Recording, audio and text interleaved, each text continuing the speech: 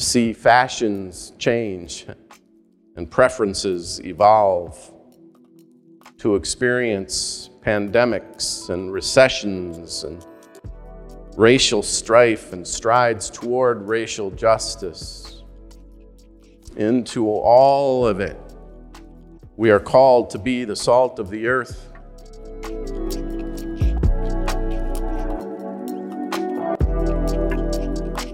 You are the salt of the earth, Jesus says this morning, but if salt has lost its taste, how can it be restored?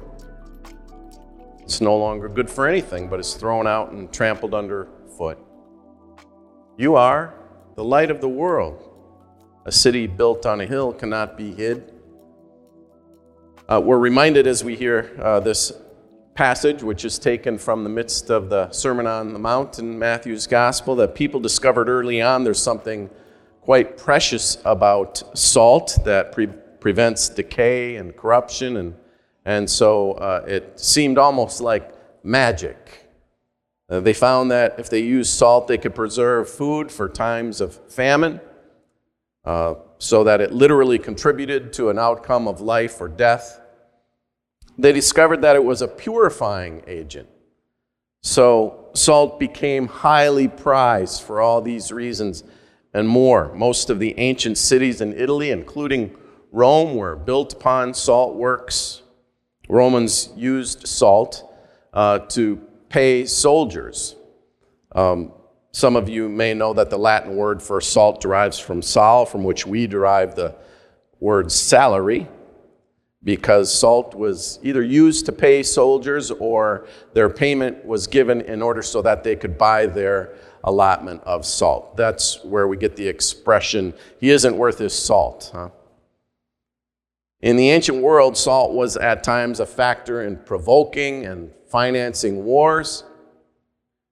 So just this little bit of background is always important for us to kind of get the weight of what Jesus is saying here. We need to understand that in the ancient world, that salt was highly prized. Plato said that salt was dear to the gods. Homer said that it was a divine substance. So when Jesus is talking to this motley crew of followers, none of which he had gone and headhunted from the upper echelons of the temple authorities or from the politically powerful in the palace. These were working class folk. They were fishermen. They were tax collectors. There was a group of women surrounding him. When Jesus is talking to this group of followers and says that to protect the world from decay and corruption, to purify and to bring flavor and zest, God is sending you. You are the salt of the earth. And we miss it in the English, but it's important to note that in the Greek, the you here is plural. It's, y'all, you all of you together are the salt of the earth. All of us, that is. We are the salt of the earth. I mean, that sounds like a lot of pressure, a lot of responsibility. Especially if we're talking about the Christian faith, about being followers of Jesus, about our church. Salt of the earth? No, maybe you don't understand. We're Lutherans. I mean, we prefer to, blend in, actually. One thing we should note is that salt, in all of its uses we've identified, does not exist for its own sake. Not in any one of them. Salt's purpose is to be used in service to something more than itself. Something other than itself, to make it better, safer, more lasting. It's not always big and flashy. Sometimes it goes without notice at all. So as we've listened to Jesus describe the kingdom of God, it crops up in the most unlikely places. Blessed are the poor. Blessed are the meek. Blessed are those who grieve. How we have gathered as a community around those who have grieved in recent weeks. Blessed are those who hunger and thirst for righteousness. Blessed are those who show mercy. None of these things tend to bring fame or fortune or status in the world. And Jesus continues making surprising choices, choosing women and tax collectors and uneducated fishermen and you and me and us, calling us into community. And Prince of Peace, an aging first-ring suburban congregation that has been around long enough to see the community demographics radically transform and transition over the decades, to see fashions change and preferences evolve, to experience pandemics and recessions and racial strife and strides toward racial justice. Into all of it, we are called to be the salt of the earth. We have never been called as the church to create a place that meets our own needs and our own preferences, or to reclaim some glorious past, or even to fashion some preferred future. You are the salt of the earth, Jesus says. And salt does not exist for its own sake. It doesn't exist for itself. It enhances, it preserves, it heals. Jesus also says, you are the light of the world. Light, we know, can show the way to go when the path is dark and uncertain. A few of us were talking about Tanzania this morning, and I have this flashlight that someone gave to me a few years back, and this thing is so powerful. I should have brought it with me, but if I shined it at you, you'd all rebel. I mean, it's super, super bright, and so I bring it with me when I'm in Tanzania, and when we're at tented camps out in the Serengeti, you're always required, when you're going from the meal tent to your own tent where you're going to sleep at night, to have a guide with you. And so the guide always has a flashlight, but it's always a little dim Tanzanian version of a flashlight. Batteries are expensive and hard to come by, and they're shining it out there to see if there might be, a lion stalking us or some such thing. And I always whip out my flashlight and turn it on, and it's like, whoa, my guide is always like, wow. Even he was a little nervous to see what was really out there, Yeah, you are the light of the world. Light can also be seen from far away to guide us the way home. Think of all the church steeples. The light of a star guided the Magi to the Christ child. And the church has been both of these kinds of light throughout the centuries, searching for the lost in dark and forgotten corners, a beacon showing the way home. And we should probably also notice that Jesus is not giving a command here. He's not telling us to try to be something we're not. Jesus does not say, try to be salty, or work hard to get salty, or try to be brighter, see if you just can't somehow be a light in this dark world. Jesus is telling us to get out there and be ourselves. You are the salt of the earth. You are the light of the world.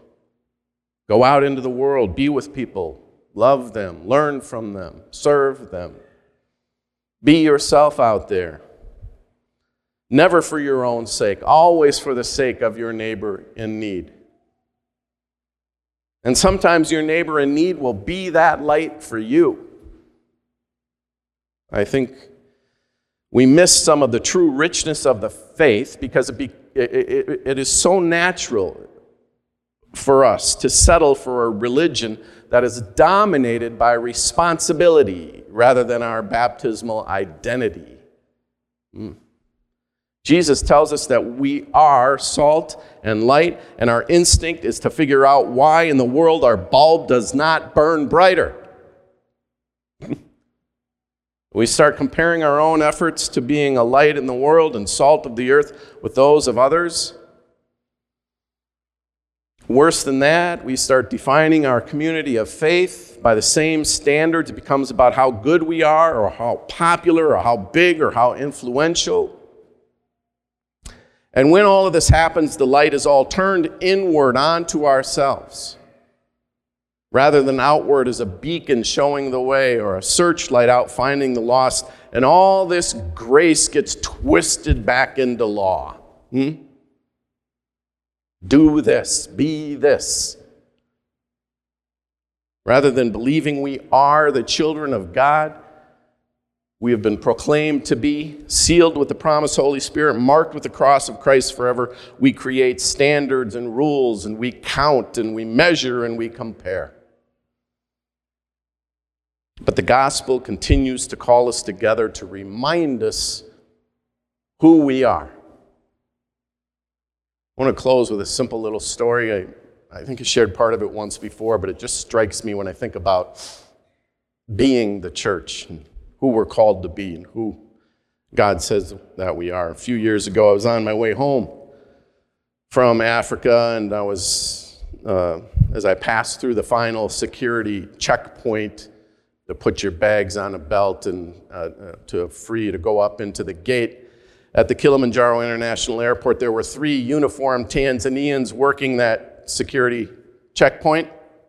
One watching the little monitor that, as your stuff is scanned, and one checking passports, and the other one just working the belt, bringing the plastic trays back to the front of the line. And while I was waiting to put my bag through the scanner, I noticed that one of them started singing quietly in Swahili, kind of almost under his breath. And it was a song that I recognized from worship in the Lutheran churches. And almost immediately, the other 2 joined in, until all 3 of them, while they were performing their duties, were quietly singing just loud enough so that they could hear each other and throw in some harmony while they continued checking people through the security line. It was so second nature to them that they didn't realize that they were doing it. So I looked back at them after I got my bag back, and I said, "Bwana Yesu asifiwe," which is a kind of liturgical way of saying praise the Lord Jesus, and always receives a response, Amini, Amen. So I said that to them, and all at once they realized what they had been doing, and they kind of got caught by this Mzungu, this white guy who knew just enough Swahili to understand that they were singing church music together. And they all got these big smiles like they had been found out, and one of them laughed out loud as he looked at me with instant recognition. And in one small, holy moment, everything in that little international airport was transformed from those in authority, set apart and scrutinizing foreigners in a cold government building, to a brief little praise service where we looked up and saw the light in each other's eyes and knew that we were, in fact, siblings in Christ. Because that is the way things are, Jesus says. No matter how much things may appear to be otherwise, you are the light of the world. You are the salt of the earth. And this is always a joy to behold. Amen.